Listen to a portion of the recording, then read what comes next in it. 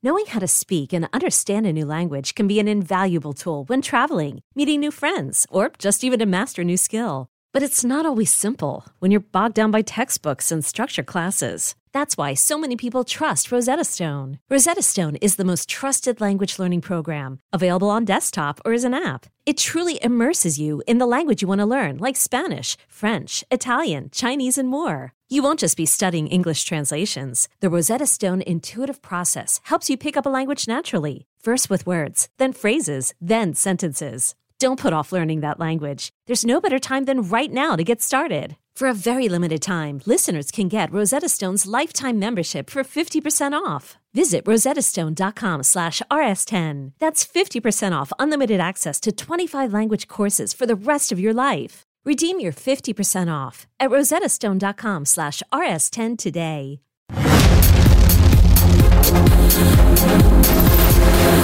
Welcome to Season 2, Episode 78 of Comic Book Nation, the official podcast of comicbook.com. I am your host, Kofi Outlaw, and with me today I have my co-host, Matthew Aguilar. What up? Oh, he's kind of... We don't know if you're going to be here for long today. You're kind of having internet problems. Felt like we just even had a lag right there, but we have you now, and I'm happy about that. So we're going to make good use of this time. If there's anything I've learned in 2020, it's time is precious, so we're going to use this wisely. Moving right along, today with us is Mr. Connor Casey's back again. Matt, if you've got grenades, now is the time.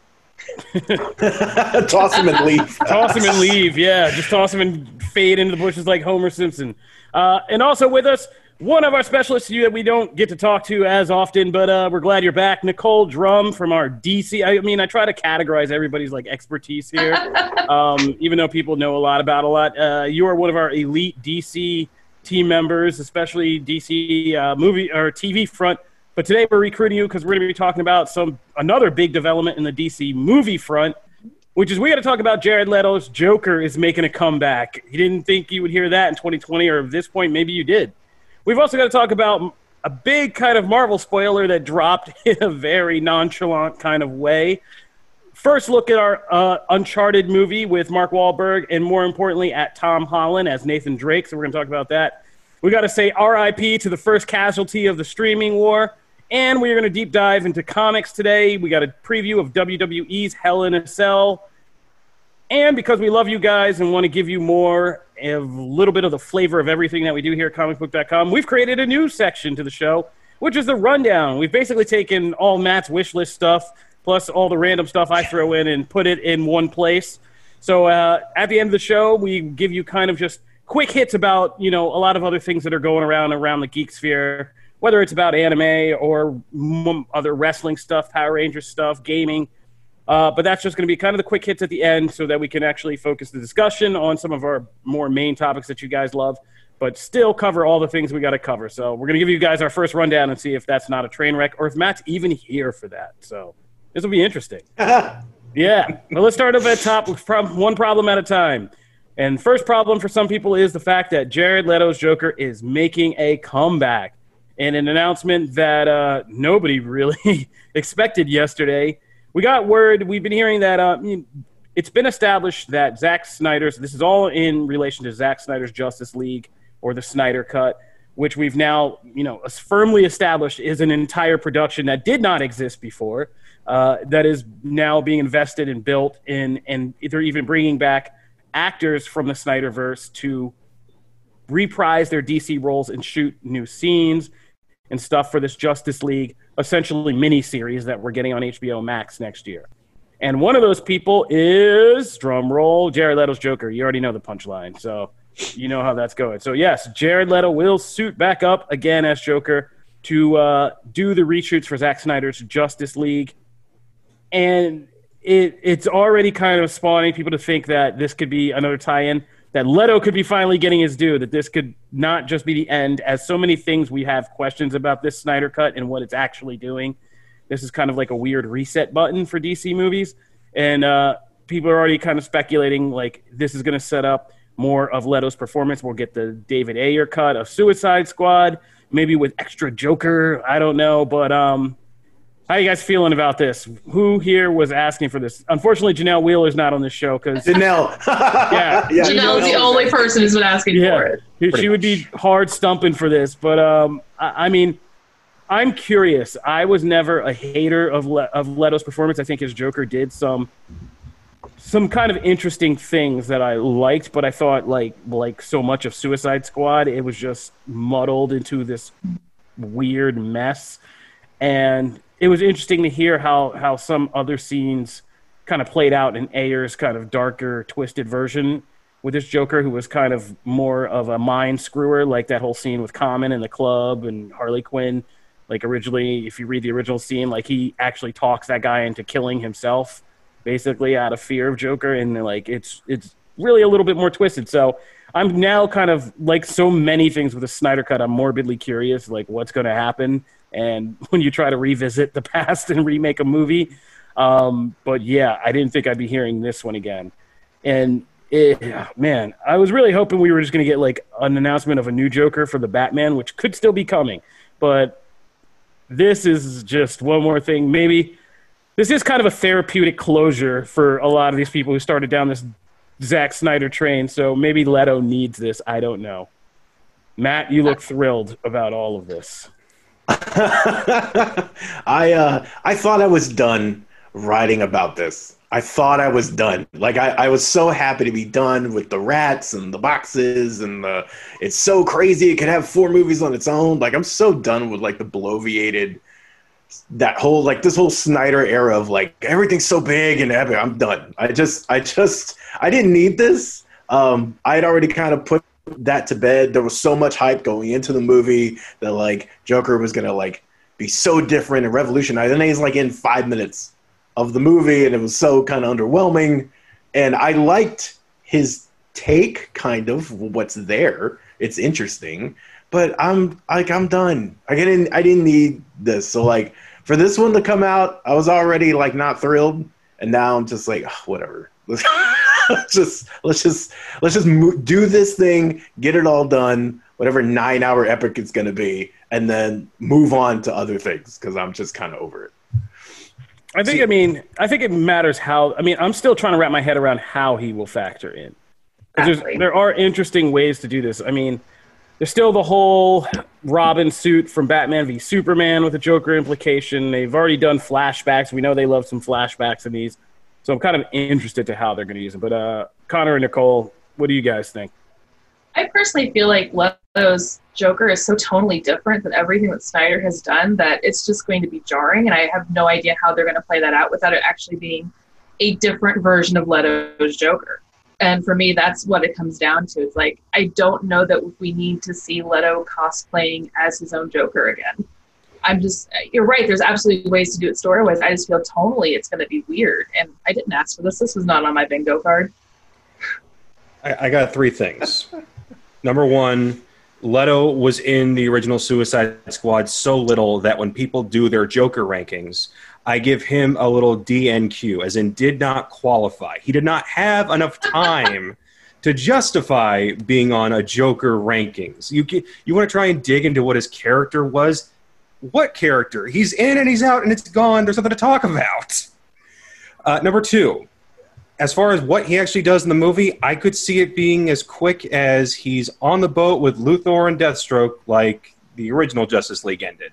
And we get that little Brotherhood of Evil tease that never happens. Number 3, I feel bad for DC fans who didn't care for the Snyderverse era, but saw hope in things like Aquaman being this dumb, fun action movie, in Wonder Woman being a pretty genuinely good movie, in Shazam having its own tone and being a fun movie. The universe was obviously changing and going in a new direction. Unfortunately, it now has this anchor around its neck.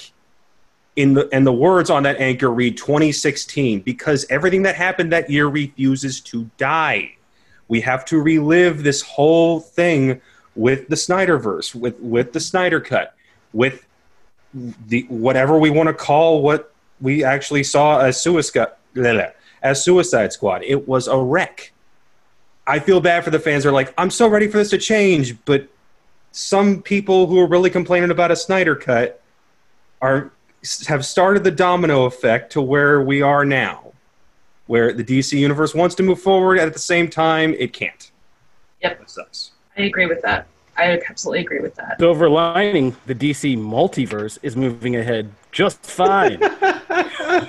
Sure. This is just One can hope. This is just one reality. You guys shouldn't stress that much. This is just but one reality. No, but in all seriousness, this is not a hill I'm going to die on, not the Jared Leto Joker hill. So I'm trying to play devil's advocate, but I didn't ask for this either, and I'm not going to stump for it too hard. Devil don't need no advocate. Yeah, but I mean, I'm not with you. I definitely want to see the Snyder Cut, and I'm kind of curious about how it may reset. I don't think these things are mutually exclusive. I don't think Zack Snyder finishing this up and kind of using this as the established canon to launch what happened in Aquaman, what happened in Wonder Woman, and whatever is going to happen from here on out is a bad thing. I mean, at this point, we're just playing fast and loose, but we'll see. I mean, maybe, who knows? Maybe Jared Leto will do something that redeems his Joker and gets him past Connor's DNQ. We'll see when that happens. Let's move on from DC to the Marvel side of the fence. So we're talking about Falcon and the Winter Soldier. We're all wondering when we're actually going to get to see this Marvel Disney Plus series. But there was kind of a reveal that was made, as always, in the merchandising front. So we got some miniatures.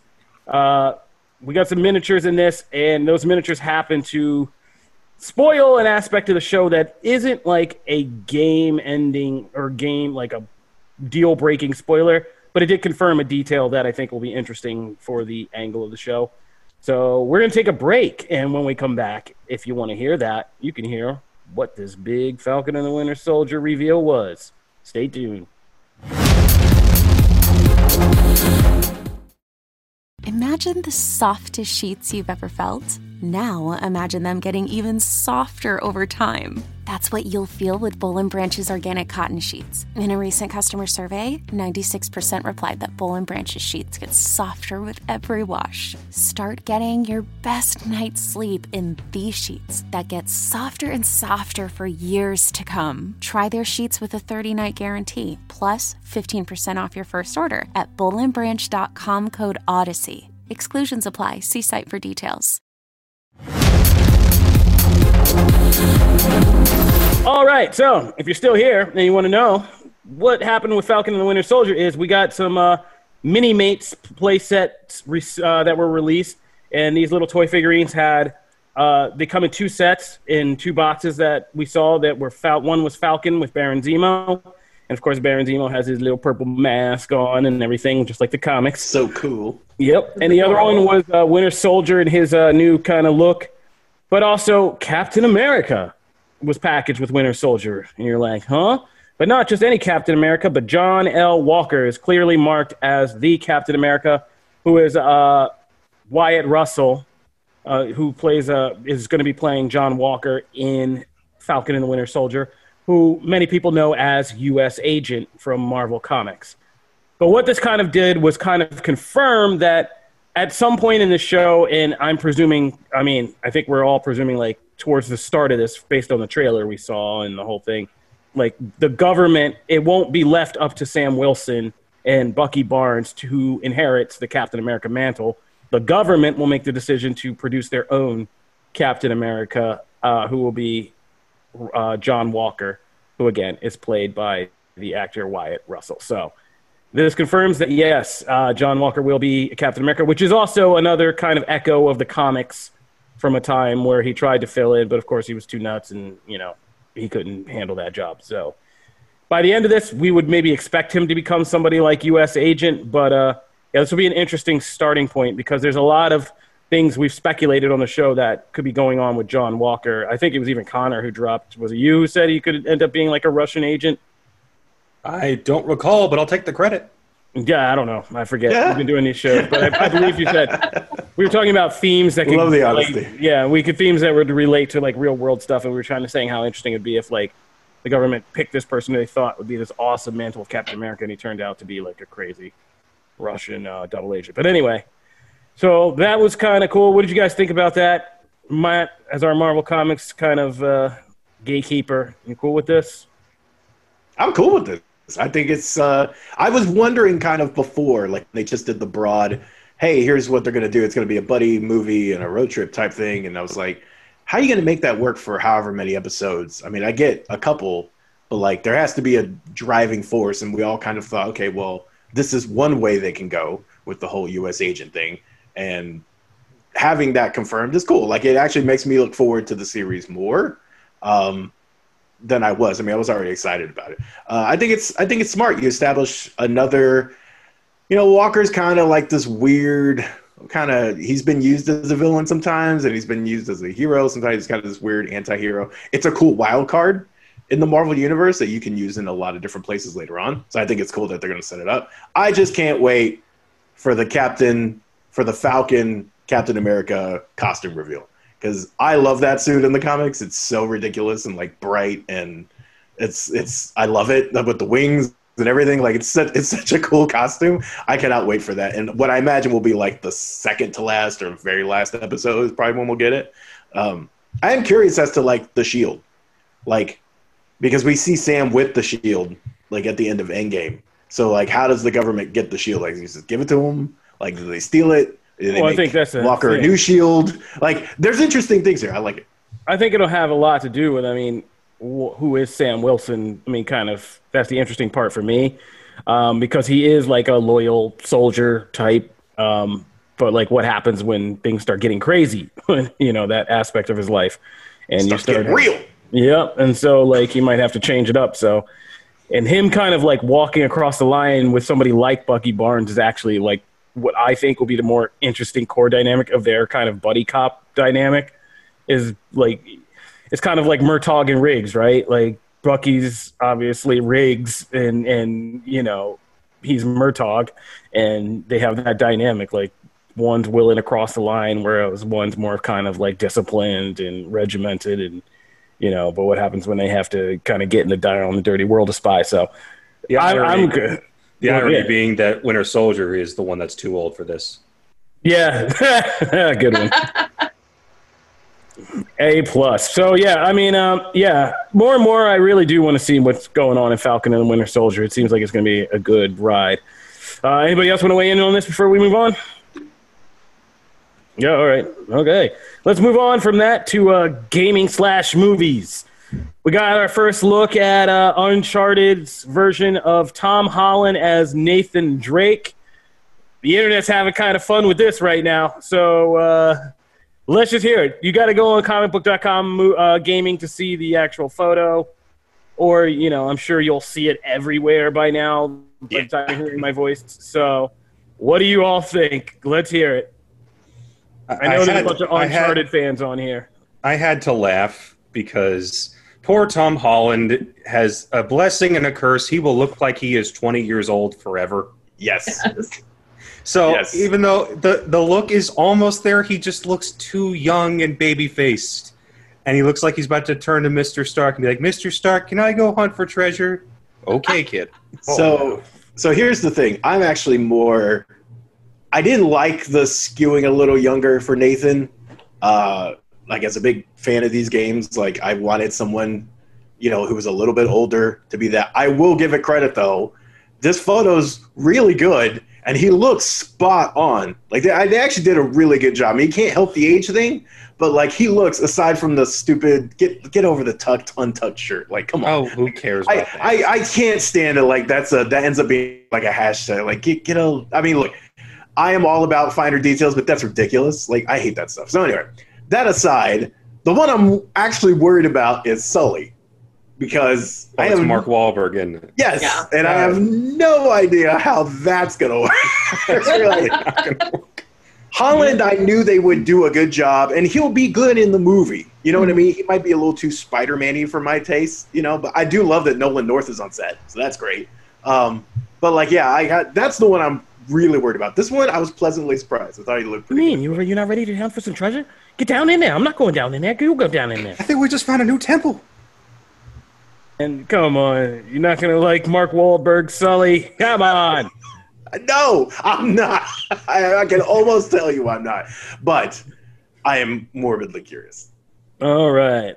Anybody else want to weigh in? I mean, you really just got to kind of go in and look at it and weigh in on yourself. But I mean,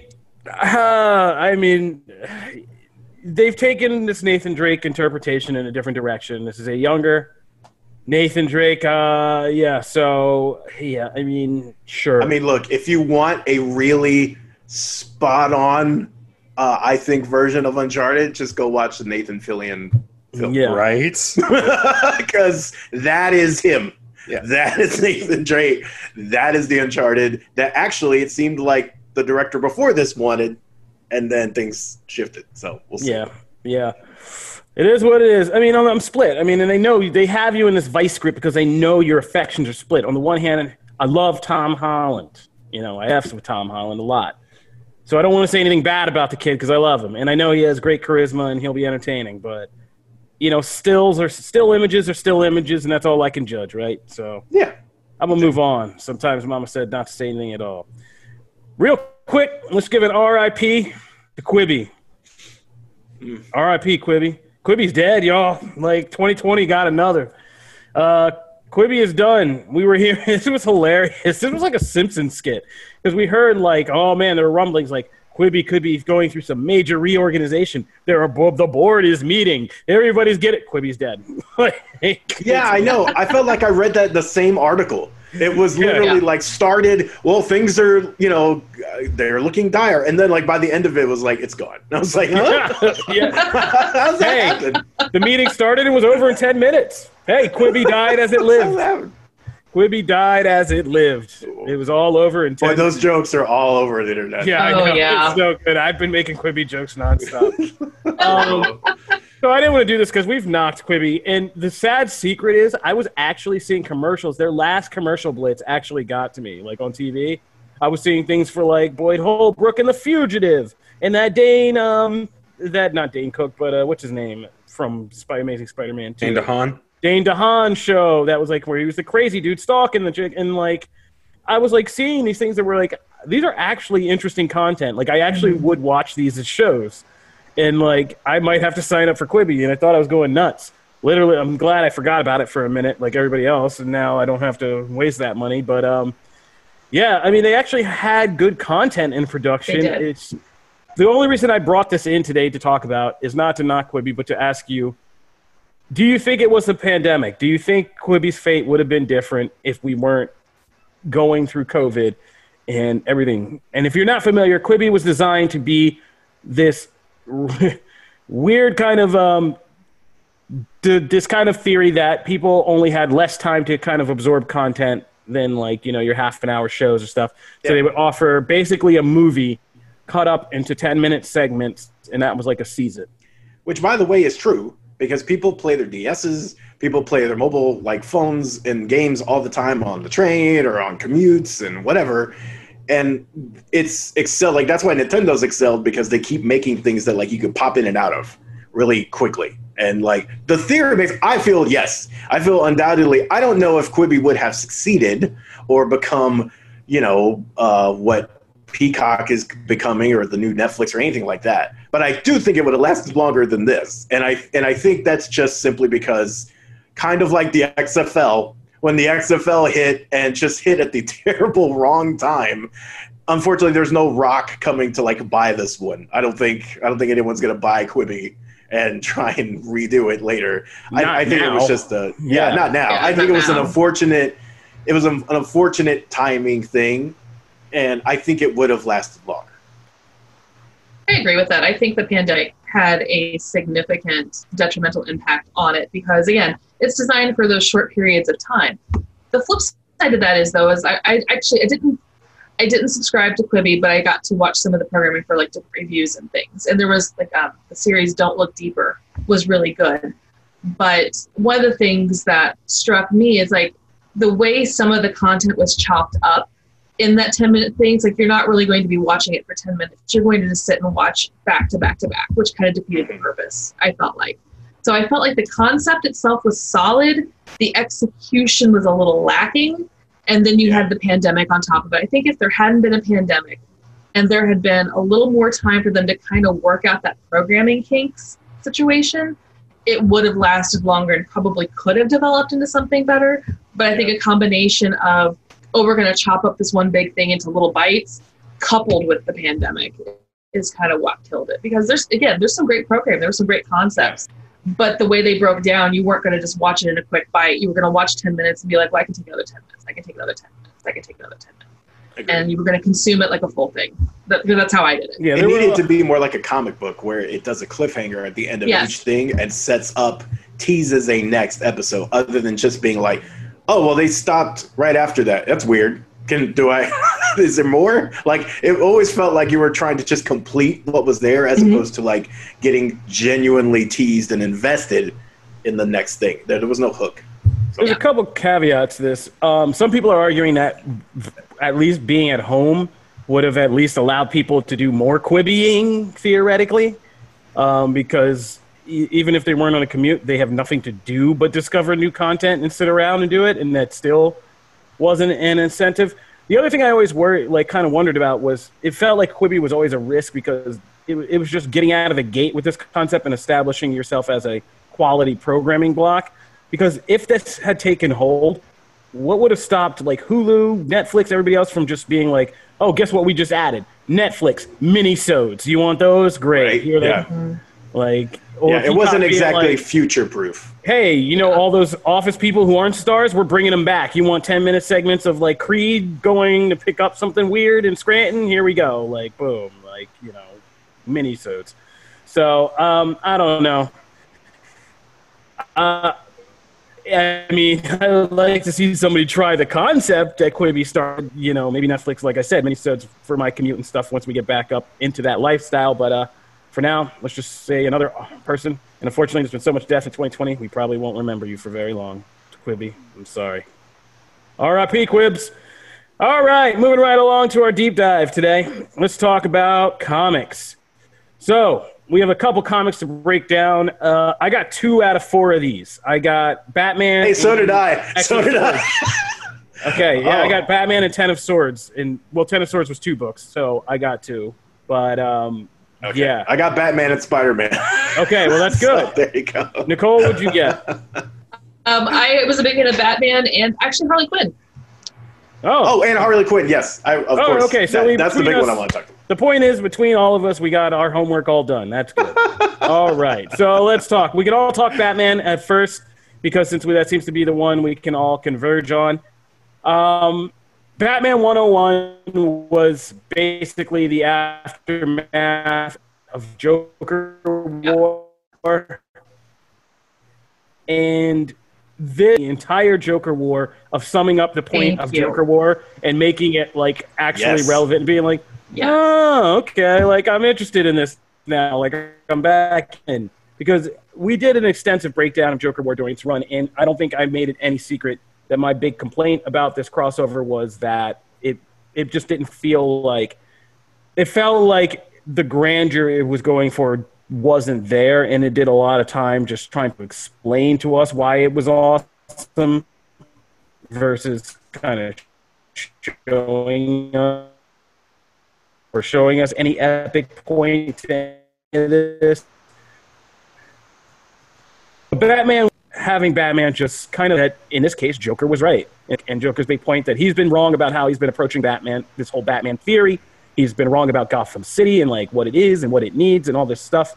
And maybe not, we shouldn't be going with the Joker's vision of what that should be, but Batman does have to kind of rethink that whole kind of operation. So this episode, I almost said. So this chapter of the comic is basically him. It's basically just one long conversation between him and Catwoman, and which is kind of felt was like very Tom King-ish. But of course, we get these other scenes that are flashback, which is also very Tinian, which is flashback to like, oh, but a week ago, and him kind of having another long conversation with Lucius Fox about basically what the future of Batman would be. And to sum this all up, the new theory is what kind of Joker War works out in this weird kind of middle grounding way that it kind of settled itself is that now there is a Gotham where, and this is kind of a clever social metaphor, where there has been this wave of truly insane people who put on clown masks and were terrorizing the streets, who have now just faded back into society.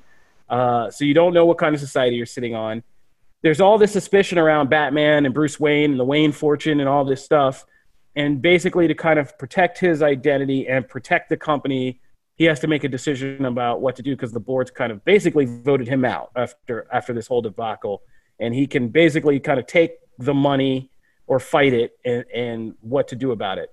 And the resolution is that he is going to have to be what we call, I guess, nicknaming lo-fi Batman, which is basically Batman without the budget now. He has got to get back to self-sufficiency in a way that Bruce Wayne has not necessarily ever had to be, probably since he ever, tried to play criminal on his little Batman training mission. But yeah, he won't have all the resources that he used to have. And he's going to still try to have to do this Batman mission of his without all this power, money, and influence. And that was my main takeaway of this. And that's the kind of kernel that I thought was in a Gotham City where, again, we are very uncertain about who is who now and what is what. And, because of all this madness that the Joker allowed to unleash that has appeared to go back in the box, but is not really back in the box at all. Well, that was the whole point, right? Like that was the whole when the premise for Joker War came out and like those interviews kept coming out. The central theme was we want to get Batman back to a place where it's not about the newest toy. And ironically, to do that, it felt like we got an influx. And I feel like that was to make a point, I feel like. Retro, like looking back, it was to make a point that like, hey, we're going to throw a bat train, or we're going to throw a bat drone, or we're going to throw all these things at you because he now relies on these things more than just like in this issue where they're talking about being close to the city, the heartbeat of the city, right? So he's going to move to like a brownstone that he didn't even know he had. To be that rich is nuts. But anyway, whatever. So that's a whole separate thing. But to like a brownstone he never had, he's going to be living in the city and not way out there, right? And so like Lucius makes a great point of like, you can't 3D print any more cars. Like if the Batmobile dies, you have to fix it. Like there are these things. One of the best parts is actually the Lucius Wayne stuff because like, Tynion always like that's actually like some of the best things in like something's killing the children are when like it's just two people having like a really weighty conversation. Like he's actually very good at that back and forth. And that's why like some of this stuff and the stuff with Catwoman and him is actually some of the best stuff in here. But I agree. I think like this one book, I could hand this book to somebody and go, this is what Joker War was about. And they don't need to read any of the other stuff because it was all to get here. And we went such a long, weird way to get here. But I like this. Like I like the point. So it's weird. It's like, liking what I'm seeing and liking where we got to without necessarily liking how we got here. So I'm excited for that. I think the 1 year thing is interesting. Oh yeah, that's the point. They kind of suspend in a way to, I don't want to start any DC beef, but to kind of spike Tom King without spiking Tom King. They basically sidestep the entire Batman-Catwoman relationship question by giving them a 1 year hiatus, like Jenna Maroney on 30 Rock or something. Some weird. It's also weird since there's a book coming in merely a few months that is like, hey, this is all about this guy. Anyway. Yeah, but anyway, so Catwoman is going to give Batman some space to figure out his new Batman ways, and she's going to come back, and she has to clear her name because in order to solve the Joker War, she basically made herself an enemy of the entire underworld. And so she's got to clear her name and pay back some money and they both got stuff they got to handle individually. And then they're going to get back together in a year and see where they're at. Yeah. So, yeah. That's that. Yeah. Well, I personally feel like, I make no secret of this, I've not been the biggest fan of Tynion's run thus far because I always felt like he was playing someone else's game. This issue is the first time I've really felt like the book is being unshackled from King's run on a lot of levels. It's like Joker War had to like clear things up to get to this point. And I'm excited about the prospect that this feels like it might be more serious but less dark and gritty. And for me, that's the big thing because everything about Batman in the last, and I have read so many issues at this point because it's my thing, just has felt like this unbearable bleakness, like just bleak all the time. And now that we're going to see Batman kind of digging into things, this issue really felt to me like there's a little bit of light at the end of this tunnel at long freaking last. And I'm really curious to see where this goes, because we're going to be getting more into, in theory, it looks like we're going to get to be seeing more of Batman as a detective again. We're going to see Batman doing Batman things rather than Batman with more money than God and a lot of grunting at things. And, you know, to be perfectly honest, for like the past 30 issues of Batman, we haven't been getting a Batman story. We've been getting Batman being sad and grunting at stuff while the villains, you know, run roughshod over anything. That's not a Batman story to me. And this Batman 101 is the first time I felt like we've had a Batman story in a very long time. So I am very excited for where this goes. I felt like the book maybe was a little bit, you know, a lot of exposition, but it kind of needed to be. And it was a reminder that when you take Tynion away from having to be bogged down by like editorial constraint and you put him in those intimate conversations, that's where he shines. When he's actually getting to do something constructive with the characters. So I'm really hoping we see more of that. I really do. And I was excited. Yeah. This got me excited about the title again. And I'm also all for that 1 year break. By the way, Nicole has a very great article all about that on comicbook.com. It's a very good article about the Hope thing. I always feel like there's a part of me that, I mean, some of the best Batman stories have been about the villains, really. Mm-hmm. I mean, there have been so many great Batman stories that absolutely get on the back burner. So that doesn't bother me, you know, as much, just because I like those stories, because sometimes Batman needs to be the straight man, constant grunter, brooding, whatever, and then everybody else gets to play kind of the crazy psychedelic parts. But I agree. I feel like this issue also made me not eye roll as much at the is it Ghostmaker? Jesus, God. Ghostmaker is the new vigilante that like wants to give Gotham a choice because of the stuff Batman talks about in this issue of like, I need to be closer to the city. I need to not be to the point where like the first thing I do is try and do it alone. Like he actually points out, like he got kind of Rabbit 8 Miles us and like points out a bunch of his flaws before we can in that little sequence. So like, I'm interested to see now that this dude who has all the money and all the tech that Batman typically has is now going to roll into town and actually pose not necessarily a threat physically, because Batman's still Batman, but a threat of like people are going to see him as a more legitimate protector, and he has all the things that like Batman is used to having. So that'll be interesting to see that play out. I don't understand the cover to the preview though, which has Ghostmaker versus Clown Hunter. It's a kid with a bat. It's a kid with a bat and a mask. How is he going to take out that dude? That makes no sense to me, boy. Yeah, I've got no clue, but I'm excited. Quick aside, Matt, you mentioned good dialogue here in 101. If you want to get a better idea of this author's like his writing style, check out his series Wind. It's ongoing right now. I think it's Boom Studios. The dialogue in that is really good. It's fantastic. It is absolutely fantastic. He's a really good writer. Like it's just like Nicole said, and Wind is a perfect example. That Wind is a very like a fantasy book, but it has a lot of these like really intimate exchanges, right? And that's the stuff it does really well. Yeah. Like, and I've said it 1,000 times, but I've said it once. You can tell he loves Batman. Like the love leaps off the page, but it's just been so held down. And then you get these little moments that just sing, and I'm hoping we get more of that as we get beyond Joker War, which just didn't do it.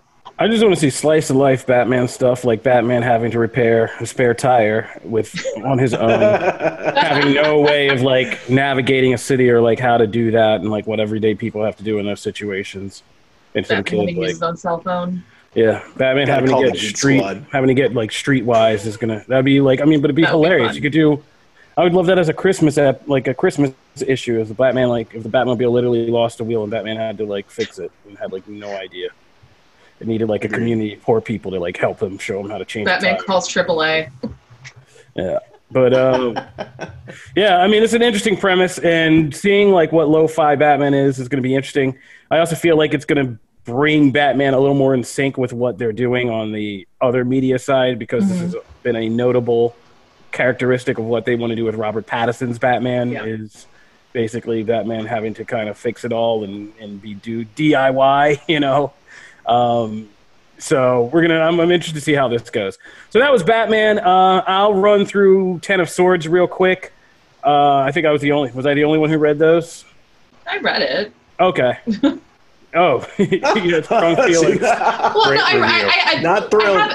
I have not been a big fan of this direction of X-Men in general. That's just all it is. I read That's it. all fair. It's just not my jam, but it's well written, so yay. I have been a House of X fan. I've been half and half on Dawn of X, and some of the books are really strong. I think some of them. I mean, we've been well documented on this show where we stand.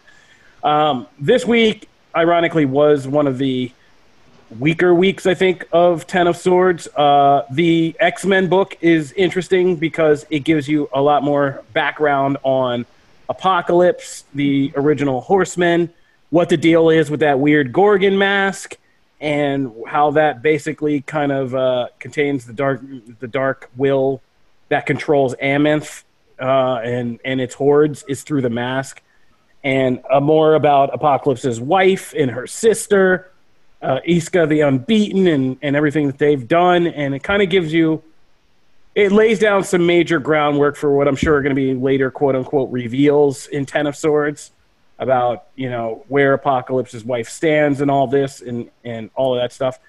But one of the things I do like about House of X and continuing into Ten of Swords is how it is kind of reframing Apocalypse and the X-Men universe. I'm actually I don't always like when they kind of anti-hero some people, but this is an interesting kind of anti-hero refitting for Apocalypse to reveal this kind of ancient history to him, that he was like this major hero of the ancient world, had this basically built an X-Men of ancient times and had this wife and stuff like that. And this issue Hickman kind of does a Jeff Johns in a way of rewriting the established kind of silly characteristics of this character, his whole survival of the fittest, only the strongest survive. This issue pulls back to show you that this wasn't just Apocalypse's insane like Nazi philosophy, but rather this was actually him. This was actually this weird noble duty that his wife told him before they went over to this other dimension in Arakko and sealed the portal.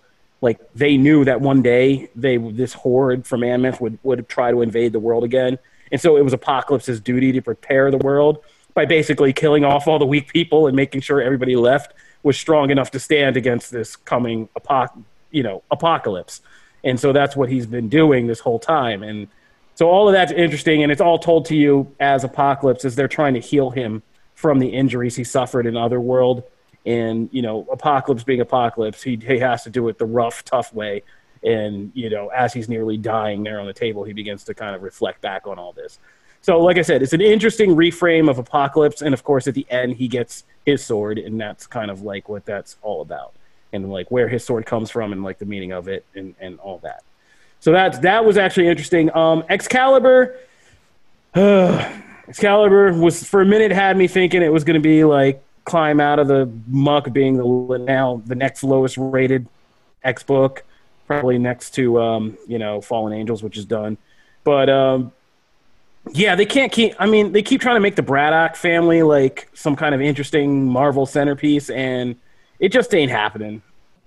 Like, they're just not interesting. And this book is just all about the Braddock sibling drama about who should be Captain Britain and who should wield the Sword of Might in the tournament. And basically, like, Jamie is crazy, but, Brian and Betsy are kind of going at it, and it's all about kind of establishing why, it is another character piece. And I said with Ten of Swords, what I liked was the books that focused on the individual warriors and what they're going through and what they're bringing to the table to the fight. Well, this is the first book to let me down in that respect because, Betsy's going to fight, great, but, it was kind of lame to figure out this whole process and faux drama about why. So, spoiler alert, Excalibur still kind of stinks. I'm sorry, but I said it. Jamie's like rolling in his bed somewhere. What? No. I know. Jamie Lovett stumps for it, but that's why we're a great crew. We all have different tastes. All right, Matt, maybe take us to Spider-Man. I didn't get to read Last Rites, but that one could be really quick. I'll just make that really quick. I mean, this one, only reason I really mentioned it was because when we talked about it last time, like one of the biggest like highlights of the book was actually the Norman stuff, which ended up kind of being more interesting than I thought because, you know, it's him wrestling with like being free of all this sin, but like all the guilt's still there and doesn't know how to deal with it. And now that we know that Harry is Kindred, like this issue it's not a recap, but it's like Norman with like meeting with Dr. Kafka and like exploring how he feels, and it's very much like a character study for that part. And then the other side of it is Spider-Man being like trying to stay alive essentially when the Order of the Web has all been given those sins of all these evil people, and so they're all attacking him, and it's this like it felt very much like a classic like 90s crossover Spider-Man comic. I mean, those were the comics that like got me to love the character, and it very much had that vibe. It's just all the quipping and like the, you know, Spider-Man can get a little melodramatic sometimes, but like I love that about the book. So, but yeah, that stuff was really interesting. But Norman just like coming to terms with like a lot of things of like how he set Harry on this path. How they show a great moment where it's a flashback, but it's Norman in prison, but he's in like the asylum. And at the time, Kindred came up to like his door and like kind of tried to reach out a little bit. Like they're kind of vague about it, but like he essentially like went to talk to him, and knowing that it's Harry now, you know, it's kind of interesting. But like he says, like when I could have accepted him, like I scoffed at him, I taunted him, and actually made fun of him, and like got him to leave, and all this other stuff. It's really interesting. And then the biggest thing at the end is that Mary Jane is back in the picture, which, you know, she's been kind of gone from this, but like these Spider-Man LR issues are going to release, they're kind of side stories to the main book. So like Spider-Man, this one, he's in it about half, but in the future ones, he's not really going to be in it. He's not the star. It's the other supporting characters in those side stories. The LR issues there's going to be a couple of them. And if they're all like this, I might actually like, that might be a tie-in series worth checking out, because they're supposed to factor in a big way in the main series, like when it actually concludes. So like, that's the main series, and it really is supposed to be like building this bigger pie. We'll see if they're all as interesting as this, but this was if you were a fan of the Norman stuff from last issue, you should read this issue. So, all right, and Harley Quinn, you guys want to take us just quick through that, and because I like Curse of the White Knight. I love this book. So good. I love White Knight. Yes, so good. Freaking good. I don't know where Nicole stands on the White Knight series in general. I love this series. Oh, I love it. I absolutely love it. Okay. Yes. We're on the same page. For once, we're on the same page about a Batman-related-ish title. So, I know. Oh, it's so good. Yes. So, for those who don't know, the White Knight series essentially is kind of like this alternate universe take on Batman and Joker, where Joker, it focuses a lot on Jack Napier, and Jack Napier is in the previous series anyway. He's not really a factor in this one at the moment, but in the previous series, it was always like him struggling with his Joker identity, and like they could actually pull Napier out at different times, and that's when you get like two Harleys, and like the Harley Quinn that is in this spin-off series is actually like the original Harley. There's now a Neo Harley, but you know, she's like a single mom, is raising two kids. They are Napier's kids, right? He's dead, right? He's dead. Yeah, he's dead. Yeah, like he's dead. He's very dead. Midway through, because he died in the last one. Yeah, I couldn't remember if in Curse he died, but yeah, Batman's in prison. Yeah. And one of the coolest things about this issue, like one, I love what they've done with Duke in this series in general. But there's a whole conversation where like Harley goes to the prison and she goes to see Bruce, and they have this really interesting kind of warm dynamic. They do a flashback, which is actually probably my least favorite part of the issue, is the flashback with Jack at the very beginning. I don't know where you stood on that, Nicole. It was fun, but it wasn't my favorite thing of the issue. It was fun, but it wasn't my favorite. Yeah, like the issue starts when they get to the present, and it's like her, it's just like the whole thing where she stabs the soldier. I like laughed out loud at that because she steps on this little soldier with a sword. As a mom, I identified with that so hard. Well, because it's like, it's such a genuine moment, because she steps on it as like how I forget her line, like, how dare you? And then later on you see her take like this big knife to the little figure's head, and it's just like that little crazy. It's like that little bit of crazy, but it's like relatable crazy. Yes. But yeah, you see her like really start to talk, and they need her help on this case that has popped up, and so they're kind of trying to get her to kind of help the GTO, and she's unsure because she's very aware of like the line she walked, what happened, what broke her, and she doesn't want to set that off again because while she can't stand them half the time, she has 2 kids to raise. She doesn't want to leave them and her babies, the hyenas. So like, it's just a really interesting character study. Like, this Harley Quinn is so good. There's just so many layers to her. And then when you actually see her, and then you see her do the detective work, and you're like, oh, this is awesome, because it's like bad, like it's awesome. I'm trying not to cuss. It's awesome detective Harley Quinn. Yeah, it's so cool. It's such a relatable take on the character too. Like, I mean, again, you know, everybody brings kind of their own experiences to comics in general, but in this case, it's just like, I'm reading her, especially with the whole like, I'm a terrible mom. Like, I'm just counting down the time to nap time. I'm like, holy crap! Like, I get this, I feel this, and it's so great because you see all these different facets of her that you don't usually get to see.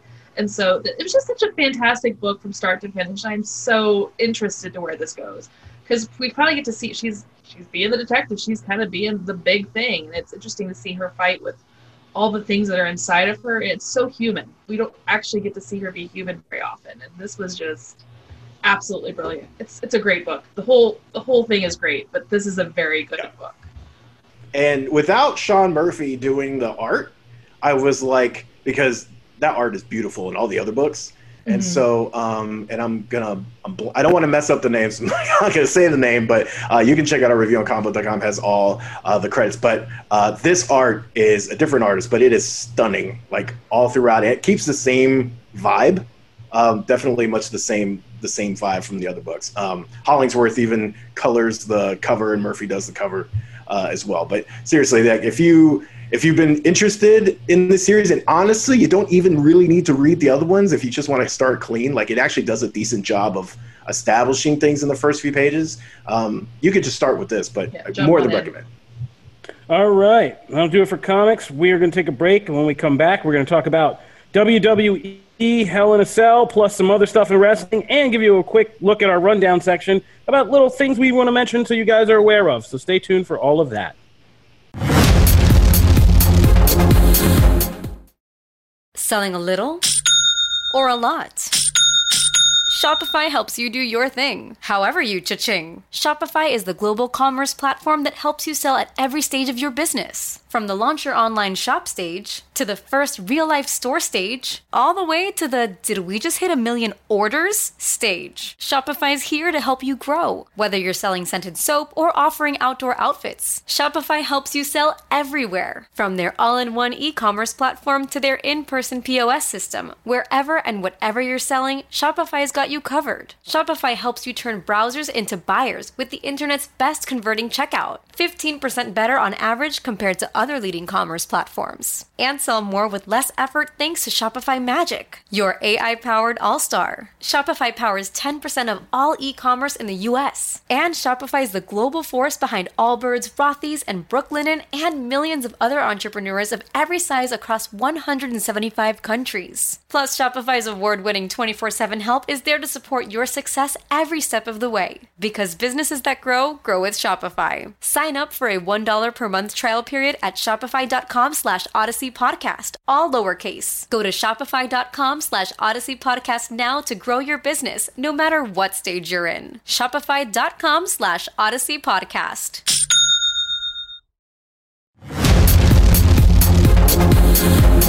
All right, Connor, take it away. Why don't you give us a quick rundown about what's going on in wrestling? Well, I can't use that term now. Why don't you give us a quick explanation of what's going on in wrestling and what we should be looking to in WWE's Hell in a Cell?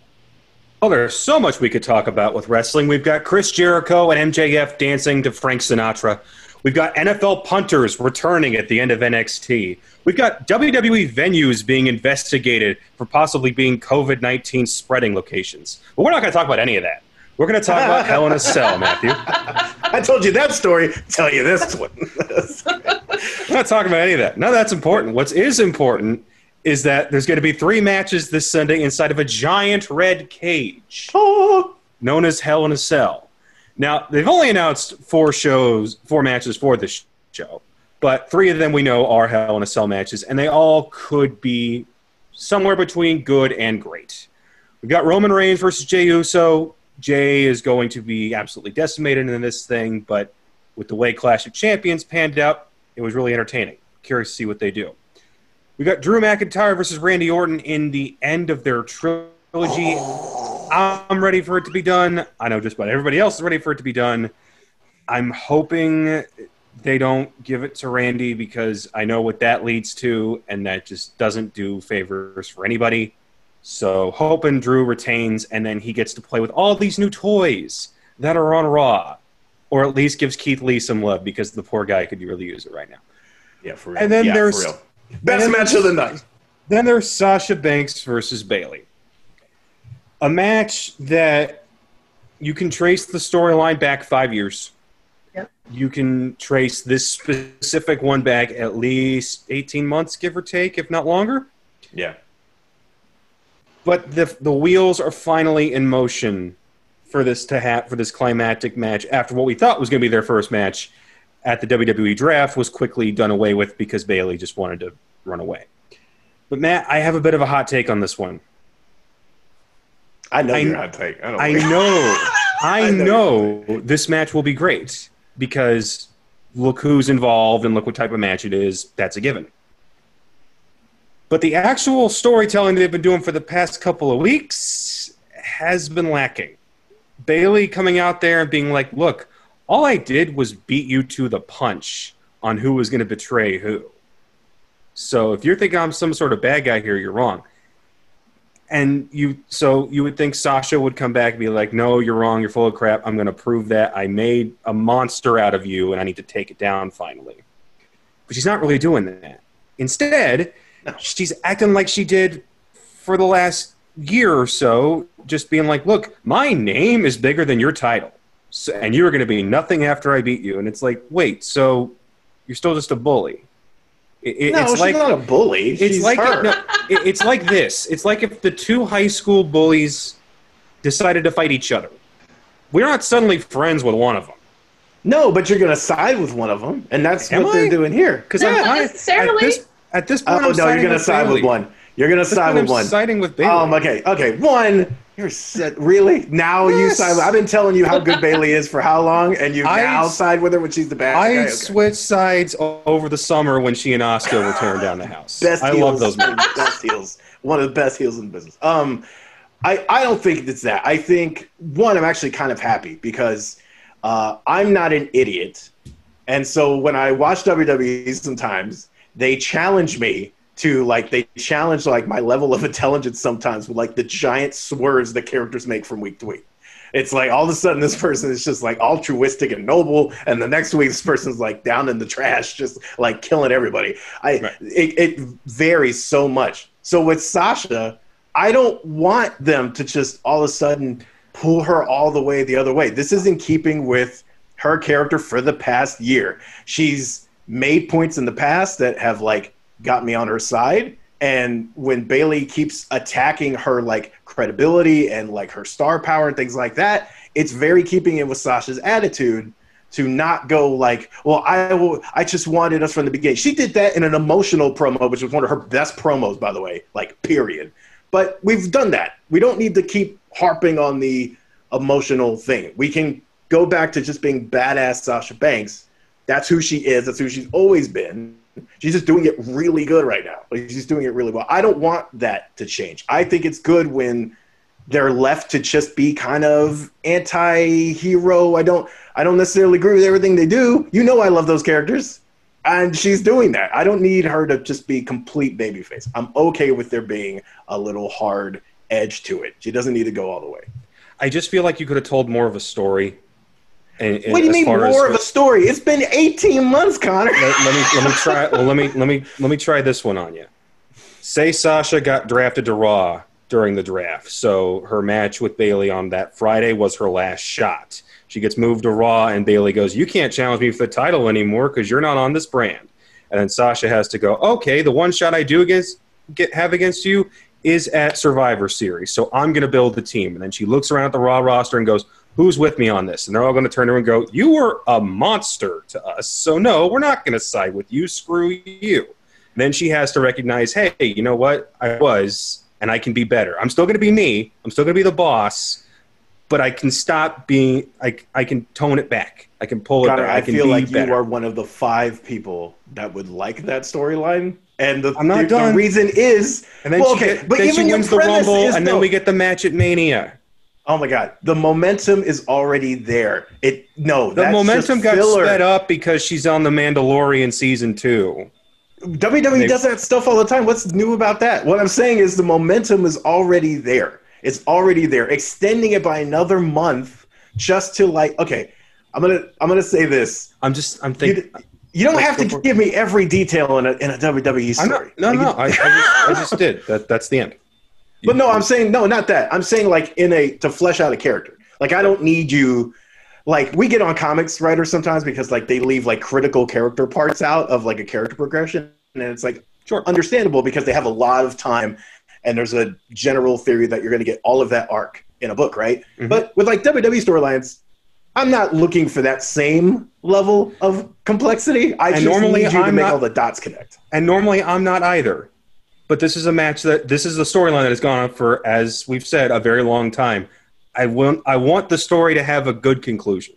I don't want it to be we wait around forever and the match was good, but don't actually look into the storyline because it fell apart at the end. That's what I don't want. That's why I'm asking. Now here's where we probably differ though, because I don't think this is the last match. No, not at all. Stretch. I hope not, because I don't. Because it wouldn't make any sense.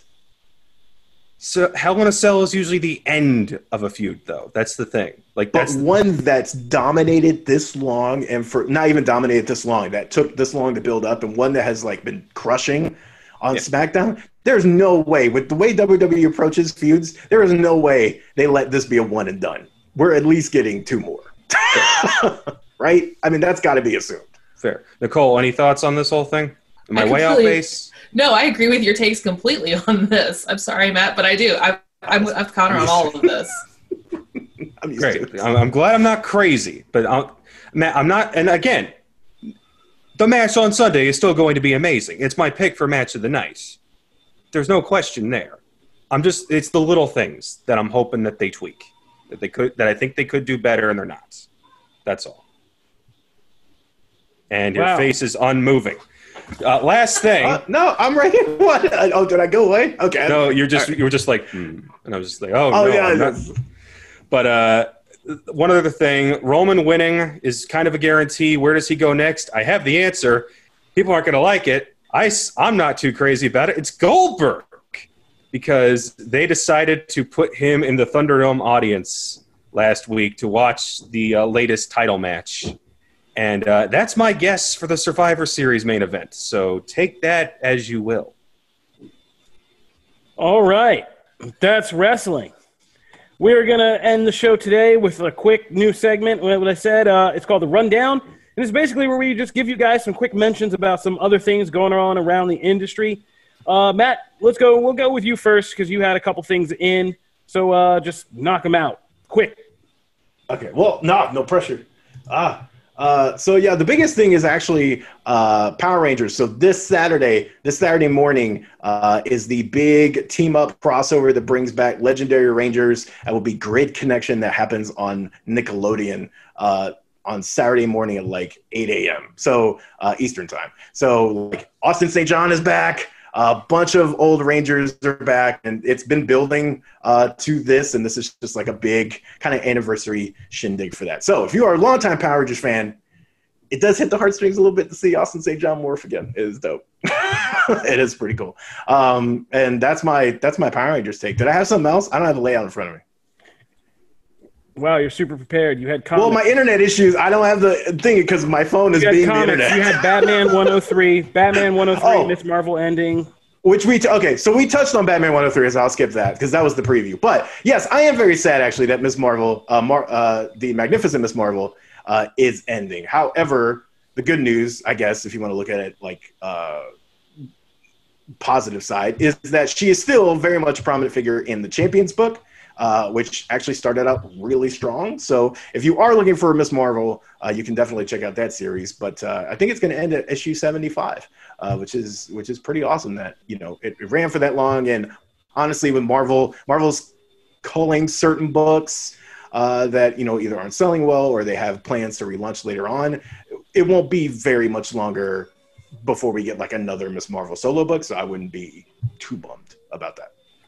All right, and just on the anime front, I just want to shout out that both Dragon Ball Super and Boruto have new chapters out, and these storylines have been pretty fire right now. There's a big things happening in both of those series, and yeah, it's pretty crazy, so check that out. And Star Trek Discovery is still rolling on with Episode 2, and it's still looking good. So and they got renewed for Season 4 already. Yeah, so if you're into Star Trek Discovery, check that out on the excellent CBS All Access. So that's my quick rundown. And that'll do it for this episode of Comic Book Nation. We want to thank you guys, as always, for tuning in. We put up new episodes every Wednesday and Friday on comicbook.com. You can listen on the site or on your favorite podcast platform. We are on Apple Podcasts, Google, Spotify, Stitcher, iHeartRadio. You can tell any smart home device to fire up Comic Book Nation podcast. Or you can also watch us live every Wednesday and Friday when episodes air on Facebook. If you miss it live, you can always catch it on the Comic Book Nation YouTube page. If you are into the show, want to make contact with us, drop topics, respond to anything, we are at the official Comic Book Nation. We are at the official Comic Book Nation Twitter page. Or you can hit us up at the Comic Book Nation hashtag. And if you like the show, go on Apple Podcasts, leave us a 5-star review. One day when we are back in our merch closet, we have a growing number of T-shirts we are sending out to our 5-star reviewers. So if you want one, just go ahead and drop a 5-star review on Apple Podcasts. Otherwise, that'll do it for this episode of Comic Book Nation. Again, we want to thank you guys for tuning in, staying connected, and just, keeping us busy. And we'll see you again next time. Peace. Deuces. Later. Thank you.